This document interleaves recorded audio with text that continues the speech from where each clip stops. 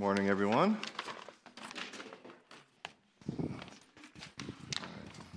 Make sure they're in order here. Well, we are going to continue in our Advent series called Christmas. We're looking at the reason for the season, and this is our third Sunday, talking about different themes. And this morning, I wanted to look at the book of Luke, and so we're going to open up to Luke chapter 1. I'm going to read it for us, so if you would please stand for the reading of the word. We'll be in Luke chapter 1, verses 26 through 28.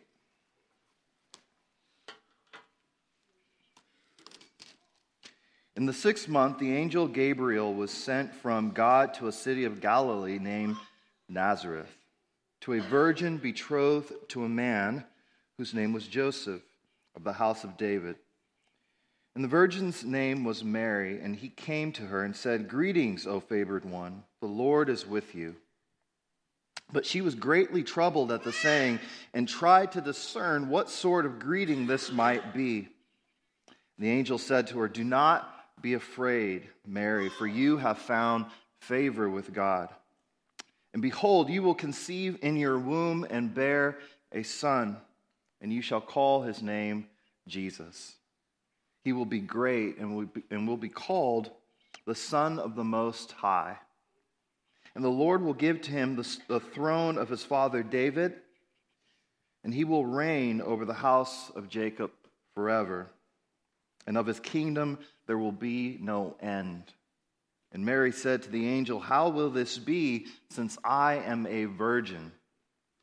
And the angel answered her, "The Holy Spirit will come upon you, and the power of the Most High will overshadow you. Therefore, the child to be born will be called Holy, the Son of God. And behold, your relative Elizabeth in her old age has also conceived a son. And this is the 6th month with her who was called barren. For nothing will be impossible with God." And Mary said, "Behold, I am the servant of the Lord. Let it be to me according to your word." And the angel departed from her. This is the word of the Lord. You may be seated.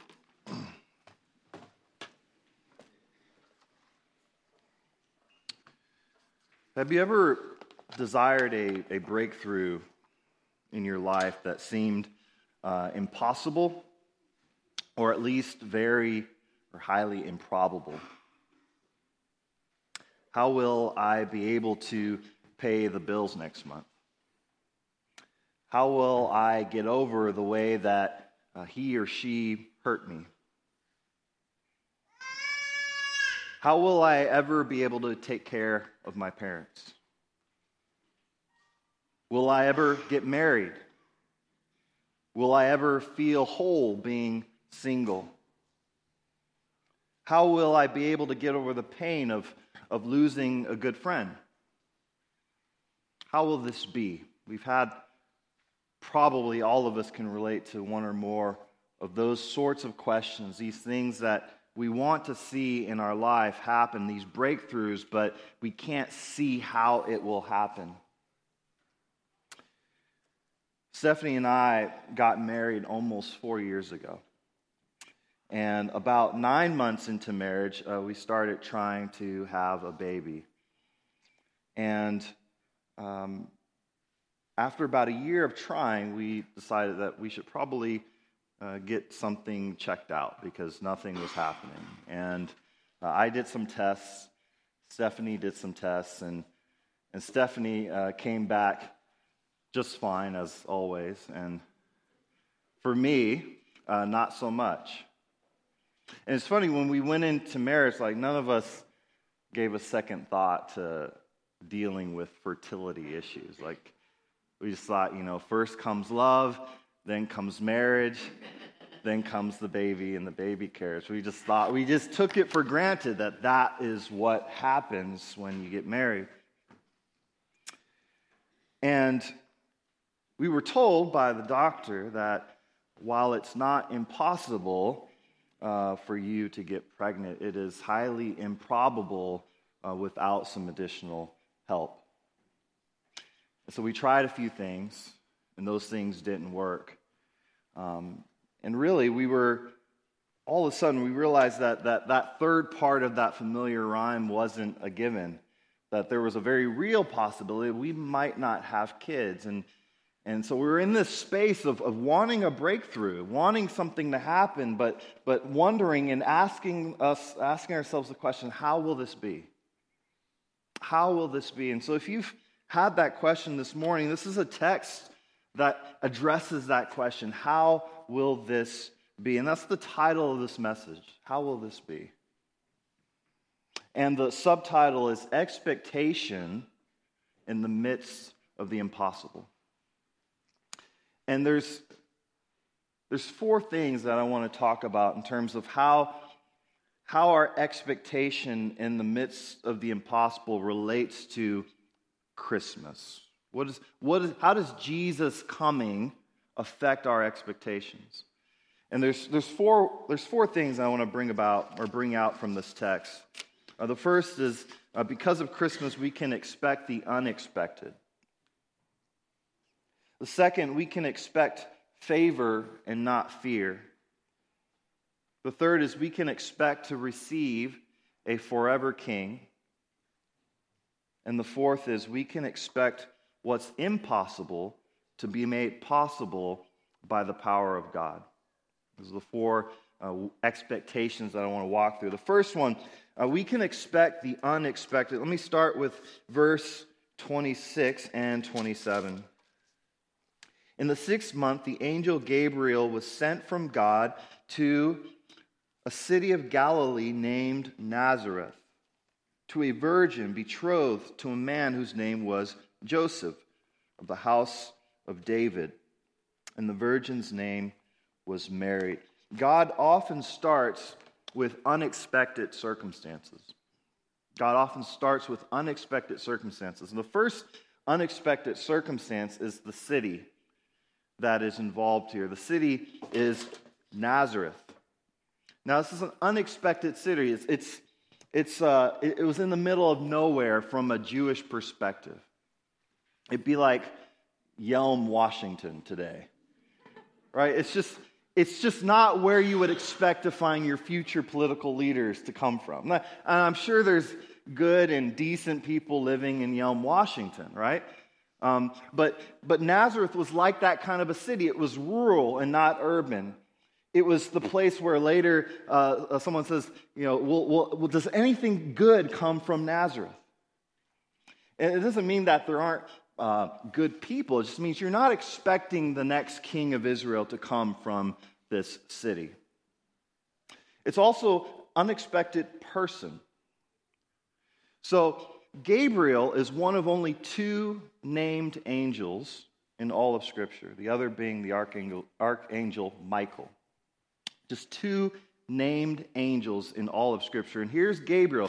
Now, Gabriel, we've seen before in Daniel. Gabriel is the messenger angel who comes to deliver news about what Daniel's dreams and visions meant. So he was God's angel who comes and gives God's important words to important people. He came and spoke to the prophet Daniel. He also came in this very book in Luke, he spoke to Zechariah, who was a priest. And now he comes and he speaks to a teenaged girl. A teenaged girl.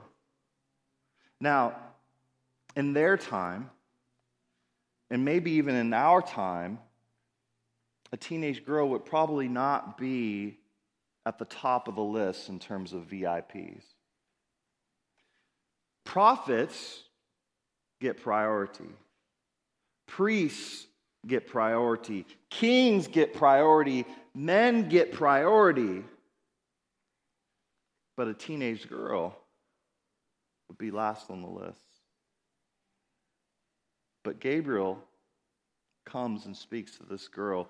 In God's economy, God says, Mary gets priority. Very important news. The most important news in all of the world, being carried by perhaps the most important messenger that God has at his command, and he gives it to this little girl. It's unexpected, an unexpected city, an unexpected person. And why am I making a point of highlighting the unexpected nature of these things? I think the reason why this is important for us to understand is because just because we expect things to happen in a particular way doesn't mean that if it doesn't happen that way, it's not God's work. Oftentimes we think we would expect Jerusalem. That would make sense to us. And if we knew our Bibles, we might even expect Bethlehem. That makes sense to us. And so often we put a lens on life where we see things through our own expectations. And if it doesn't happen that way, well, then something's gone wrong. But what we see in Scripture, not just in this case, but in all sorts of cases throughout Scripture, God does things in ways that are counterintuitive, that are unexpected. And sometimes when you see things in your life that look odd, it's precisely a reason why God might be at work. I don't know if you've had that experience. Like, wow, this is going not the way I expected it to. And then you find out later that God's doing something. God works through unexpected circumstances, which means that we shouldn't be dismayed when things aren't going to our plans. Think about what Mary's expecting in her life. What is she expecting? She's expecting to get married to Joseph. She's probably expecting to have Joseph's kids. And she's probably expecting to be a loving wife and mother and live in a family and just go on about a normal sort of routine life. She's not expecting to meet the angel Gabriel and be told that she's about to have a miracle happen to her. God interrupts her expectations with things that are unexpected, but in the grand scheme of things, better, more glorious, more amazing, more newsworthy. Consider your lives. Could God be doing a similar thing in your lives? Things that don't make sense, plans that haven't worked out. Could God be working in and through those plans to bring about something greater for His purposes, for His glory? Now, I'm not prophesying that anyone here is going to have a virgin birth. Don't hear me say that. But could God be up to something?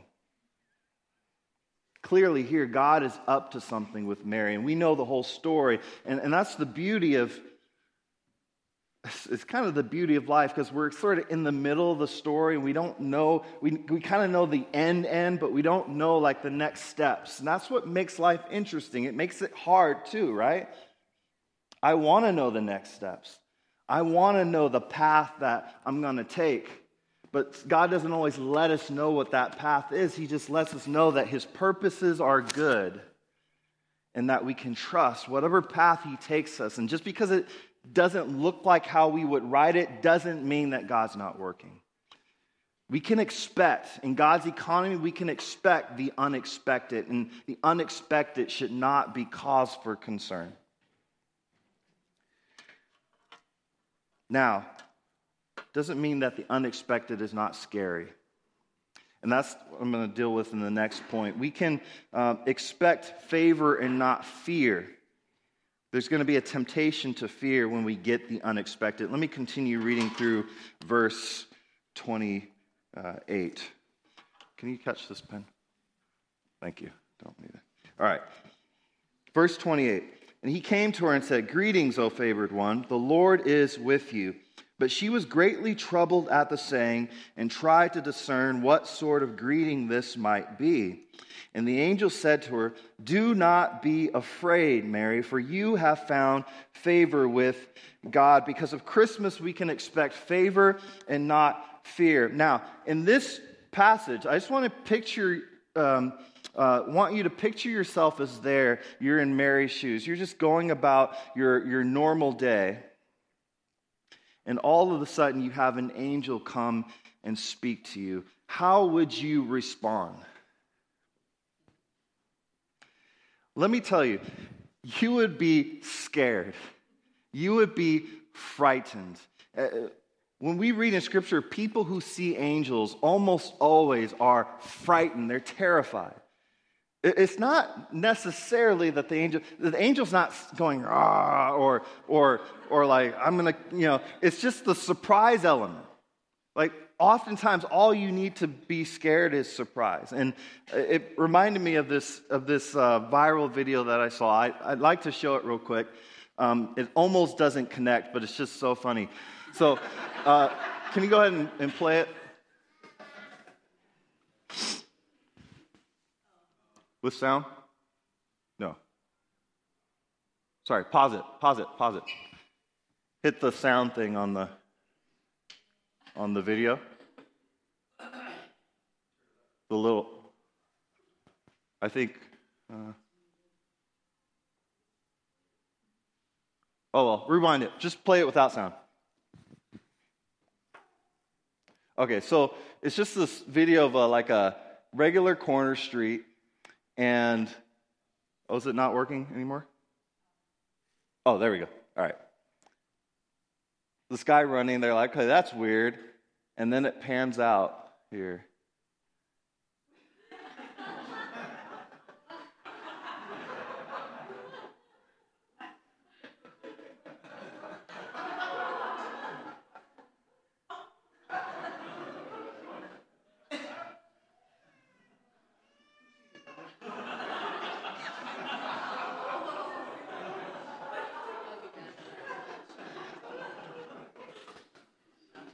Like I said, it almost doesn't connect, but it kind of. So here's what it reminded me of that, because I think you could have put something else other than just a dinosaur. The dinosaur, I think it could have been a purple dinosaur, a big purple dinosaur that was singing love songs. Okay, the element of surprise. It's around the corner. You're not expecting it, and all of a sudden, boom, it's there. Like Mary that's what she's seeing. She's scared by the unexpected. And the angel's response is this: do not be afraid. Well, first he says, greetings, O favored one. Then he says, do not be afraid. You have found favor with God. I think we sometimes treat God this way. We think of God as scary. We think of God as out to get us or terrifying. We're just afraid to be in God's presence. Maybe it's because we feel like we don't deserve it. I know I've been there. Times where I felt like, I'm just so sinful. I don't deserve to be in God's presence. I mean, there's been times where I've put like the Bible away from me, like as a physical example of me just feeling like I don't deserve to be in the presence of God. And yet the angel says, greetings, favored one, to Mary. Now, why does the angel call Mary favored? Think about it. Why is she favored? Is it because of how impressive Mary is? Probably not. There's nothing about the text tells us how impressive Mary is. Is it because Mary has lived a long life of obedience to God? No. Gabriel says, you have found favor with God. In other words, the reason why she's favored is because God chose her. God chose Mary, and because God chose Mary, Mary is favored. Jesus says it this way in John 15:16. He says to his disciples, you did not choose me, but I chose you. This is the way that God works. It's like a fundamental principle and dynamic that we experience, that we're not necessarily looking for God. We're looking for our own path, for our own way. We have our own plans to get where we want to go. And in the midst of chasing about those things, God interrupts our plans. God interrupts our journey, and he chooses. And he says to Mary, "You're favored. I've chosen you." He says to his disciples, "I've chosen you." And because we are chosen in Christ, we have favor. And I think some of us have seen God wrongly as someone who is sitting up there waiting for you to mess up so that he can punish you. And that's not the picture of God that we have.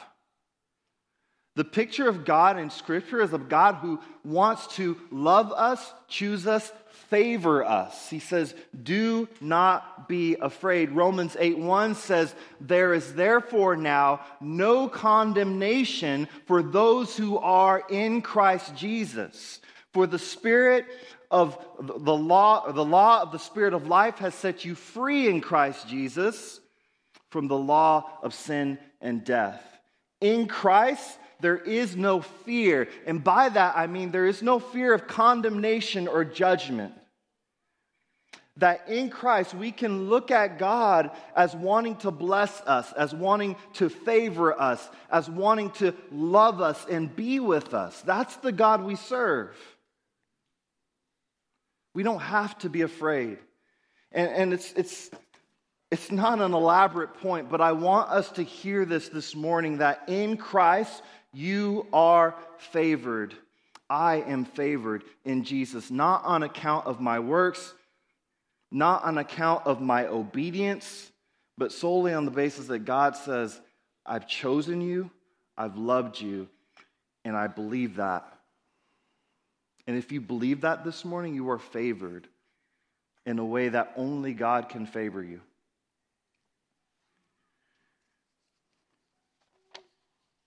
Now,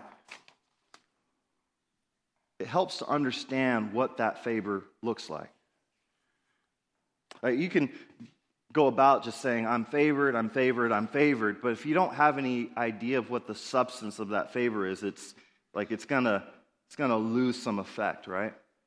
Or when we say favor, I'm not just talking about a mantra that you repeat to yourself, but there's a substance to that favor. There's a shape, there's a form of what that favor looks like. And that brings me to the third point.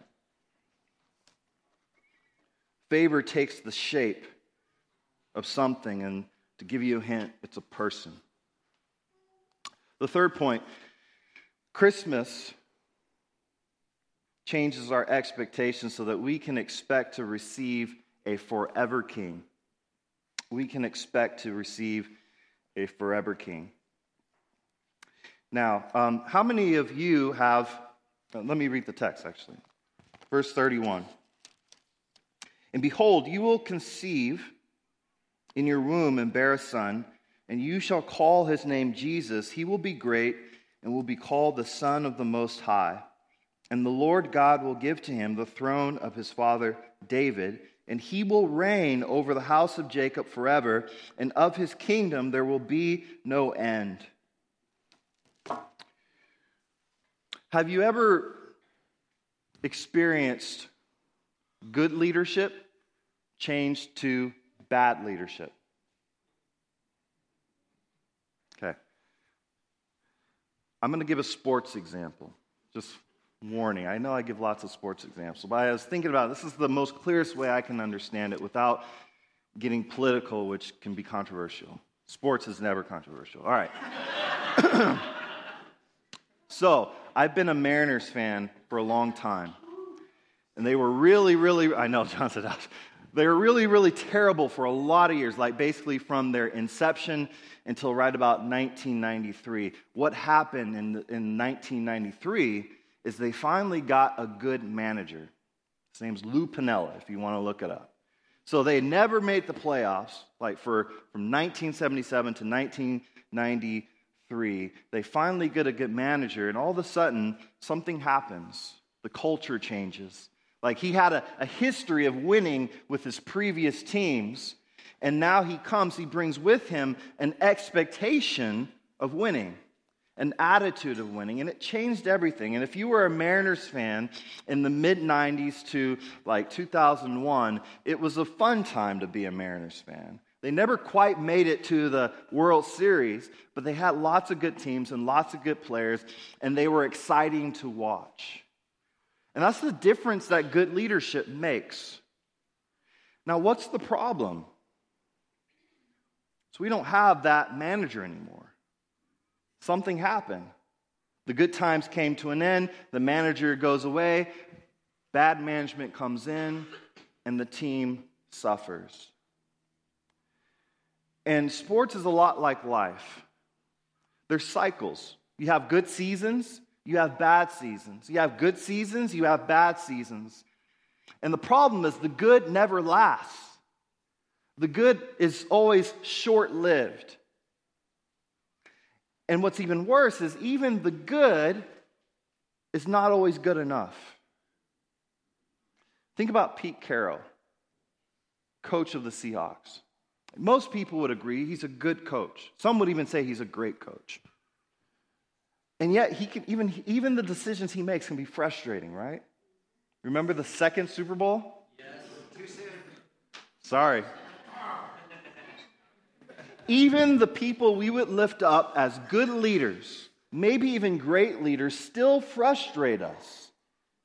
And so there is no leader that's truly great, and there is no great leader that lasts.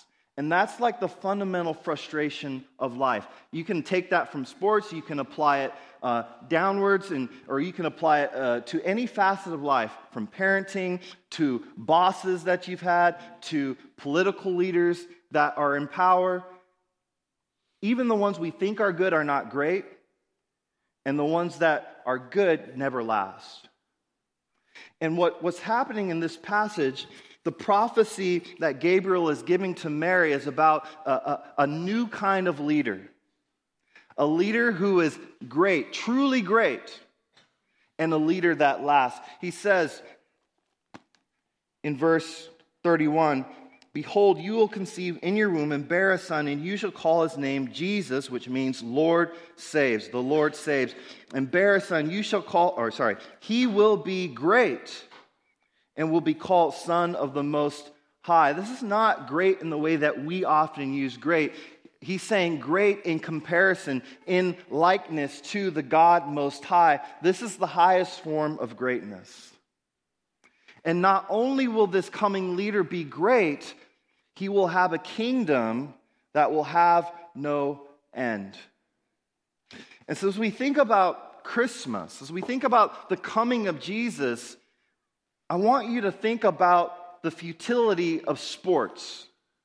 I want you to think about the futility of our political leaders.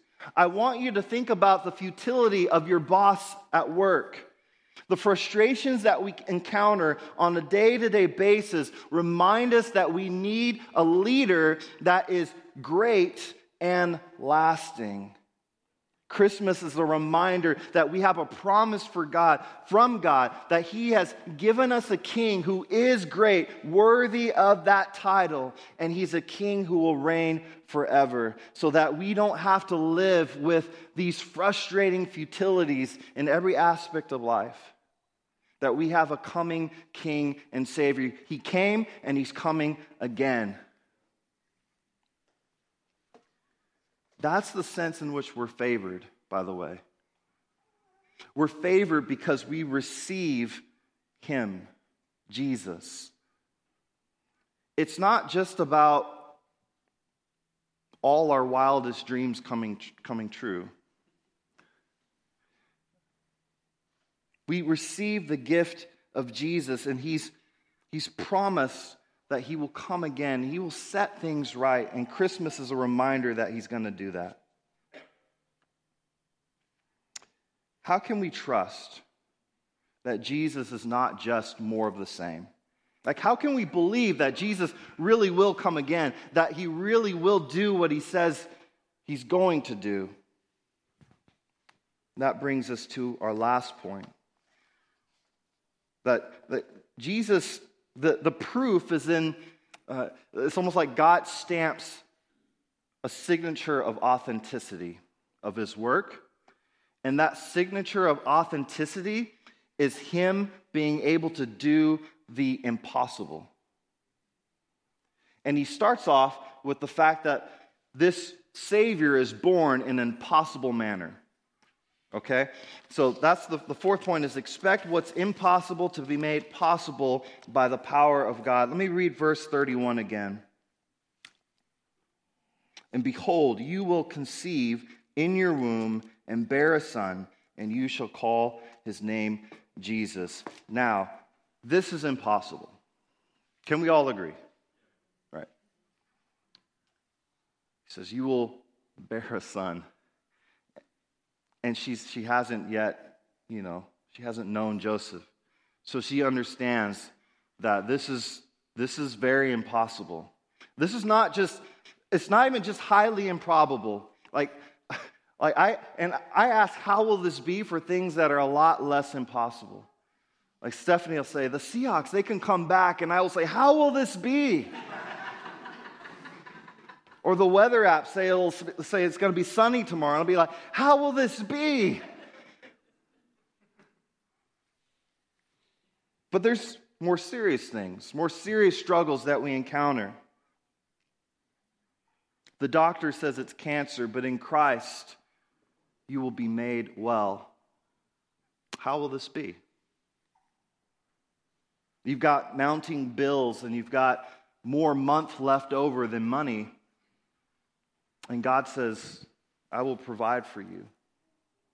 How will this be? The answer to how will this be is the power of God. It's the power of God. Mary asked the question, how will this be since I am a virgin? Verse 34.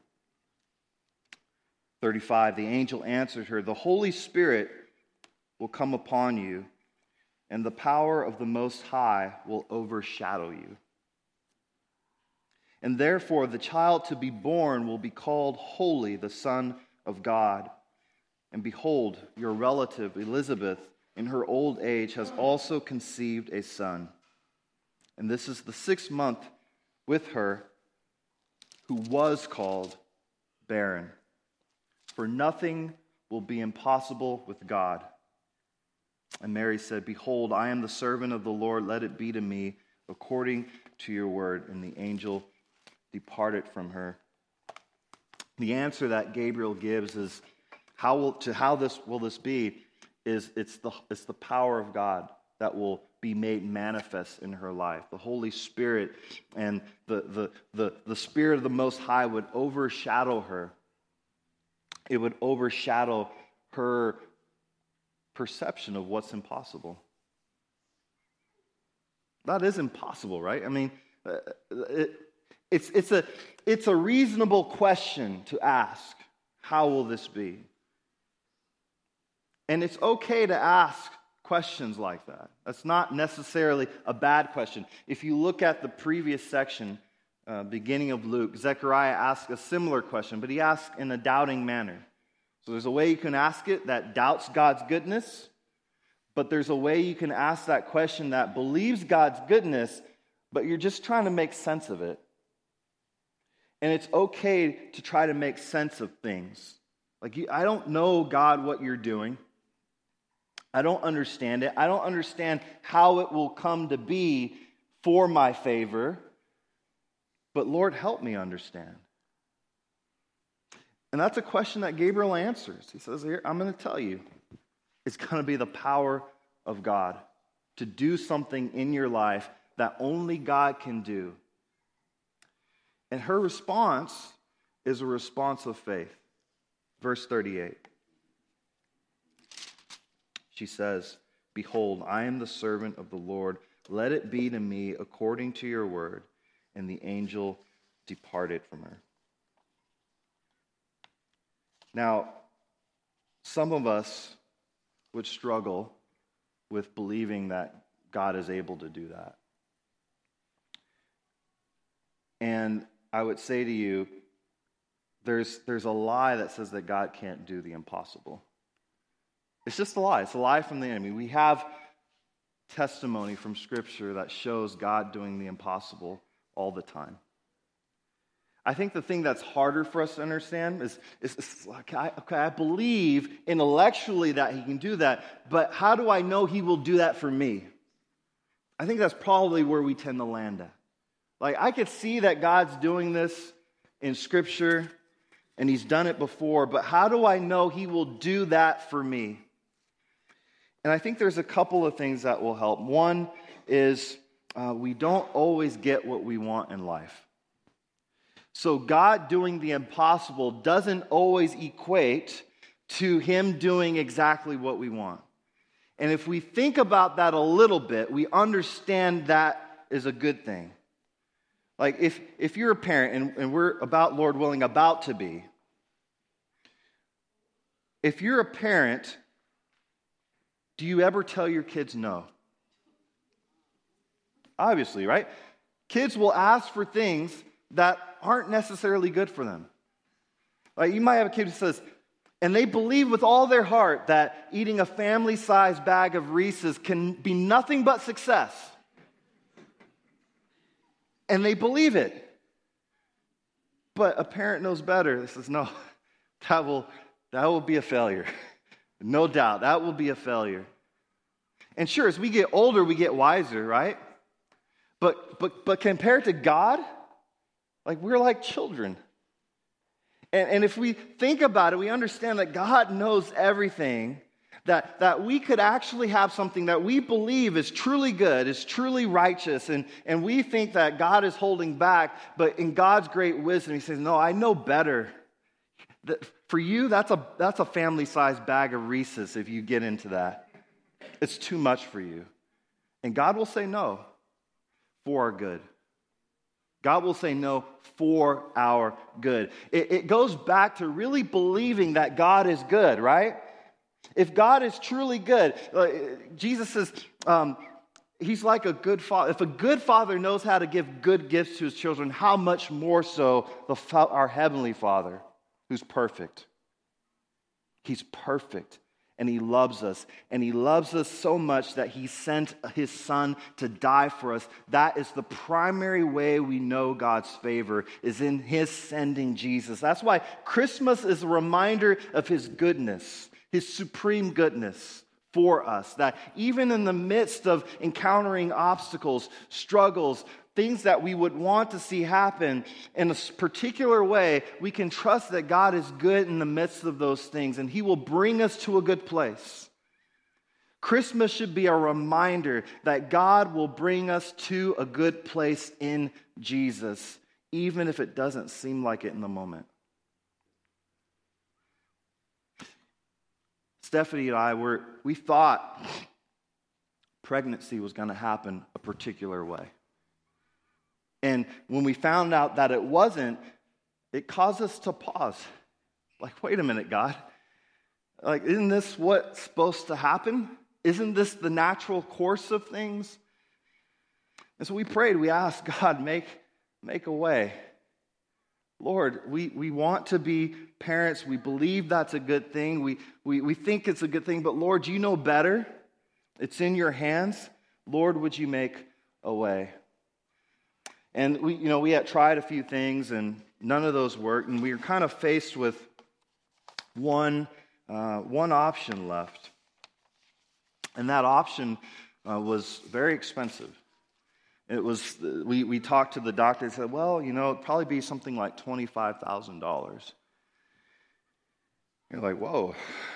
And he said, it's not guaranteed to work. I was thinking, we wanted to be parents so bad, so we were like, should we drain our savings and do this option to become parents? With not even the guarantee. Not even the guarantee. If you spend that much money and we come away with no kid, we would just be heartbroken. So we prayed, Lord, make a way. Lord, if we can have kids naturally, we'd love to. And then one appointment, we were talking a little bit, discussing more details about the option. And the doctor, she said, there's this trial coming up. I don't know exactly when it's going to be. I don't know if you're going to qualify, but it might help cover some of the costs.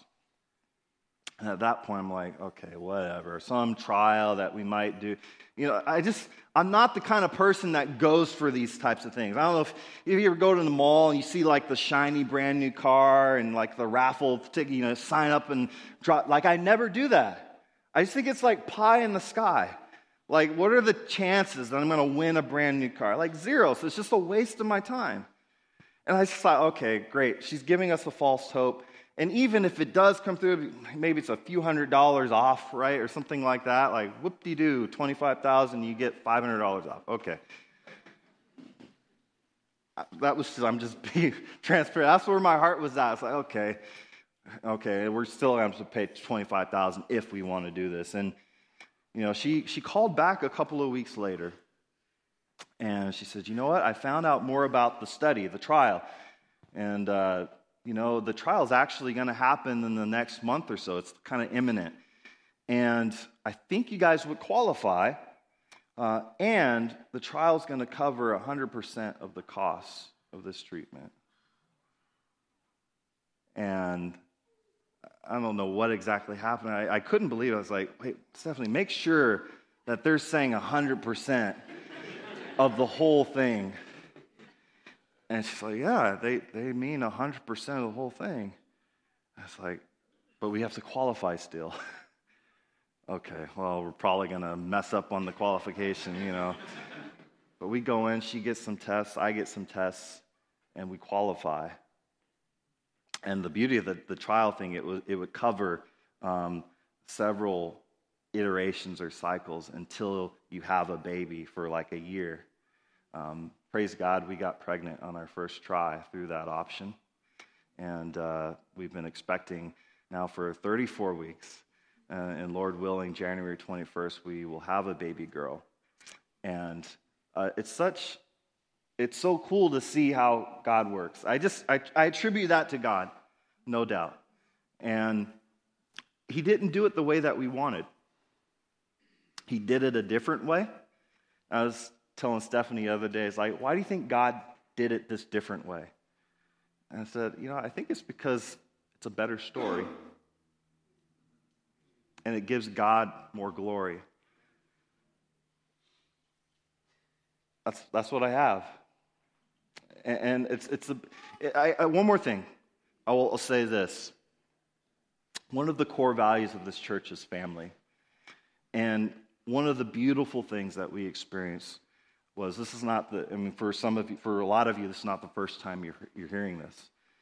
And that's the beautiful thing about it, is that we had many people praying for us, many people who are walking with us in this. And that's the beautiful thing about the church, is that we can be transparent about where we are in our struggles, the things we're frustrated with, the things that we're sometimes fighting God with, but walking with other people who've been through some of the similar things we've been through, or can just be there to be understanding and pray with us, was such an encouragement for us, that we got to experience Christ's love through this family. And now we get to celebrate what God has done through this family.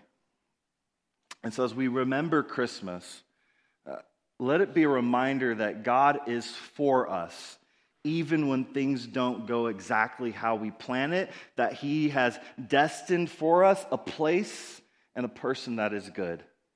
And that's where our hope should be. Let me pray for us. Father, I just thank you so much for your Son's coming. Lord, He is Jesus. You are King of kings and Lord of lords. You reign at the right hand of God. Lord, help us to believe and hold on to that hope in the midst of things not working out the way that we would plan them.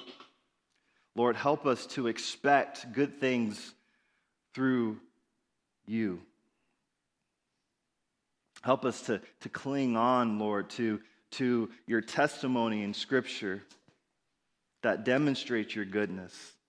Help us to hold on to the times where we've seen you come through in our lives in miraculous ways, in supernatural ways, in amazing ways, Lord. Help us to remember those times where you've met us in our darkness. Lord, you've met us in our pain. You've met us in our questioning. You've come through. You've shown yourself faithful. How quickly we are to forget sometimes of your goodness. So, Father, we thank you. Lord, cause our hearts to worship you with joy this morning. Joy in your presence. Lord, joy in your coming. Joy in your coming again. Lord, we thank you. In Jesus' name we pray. Amen. At this time, I would also like you to respond in a few ways.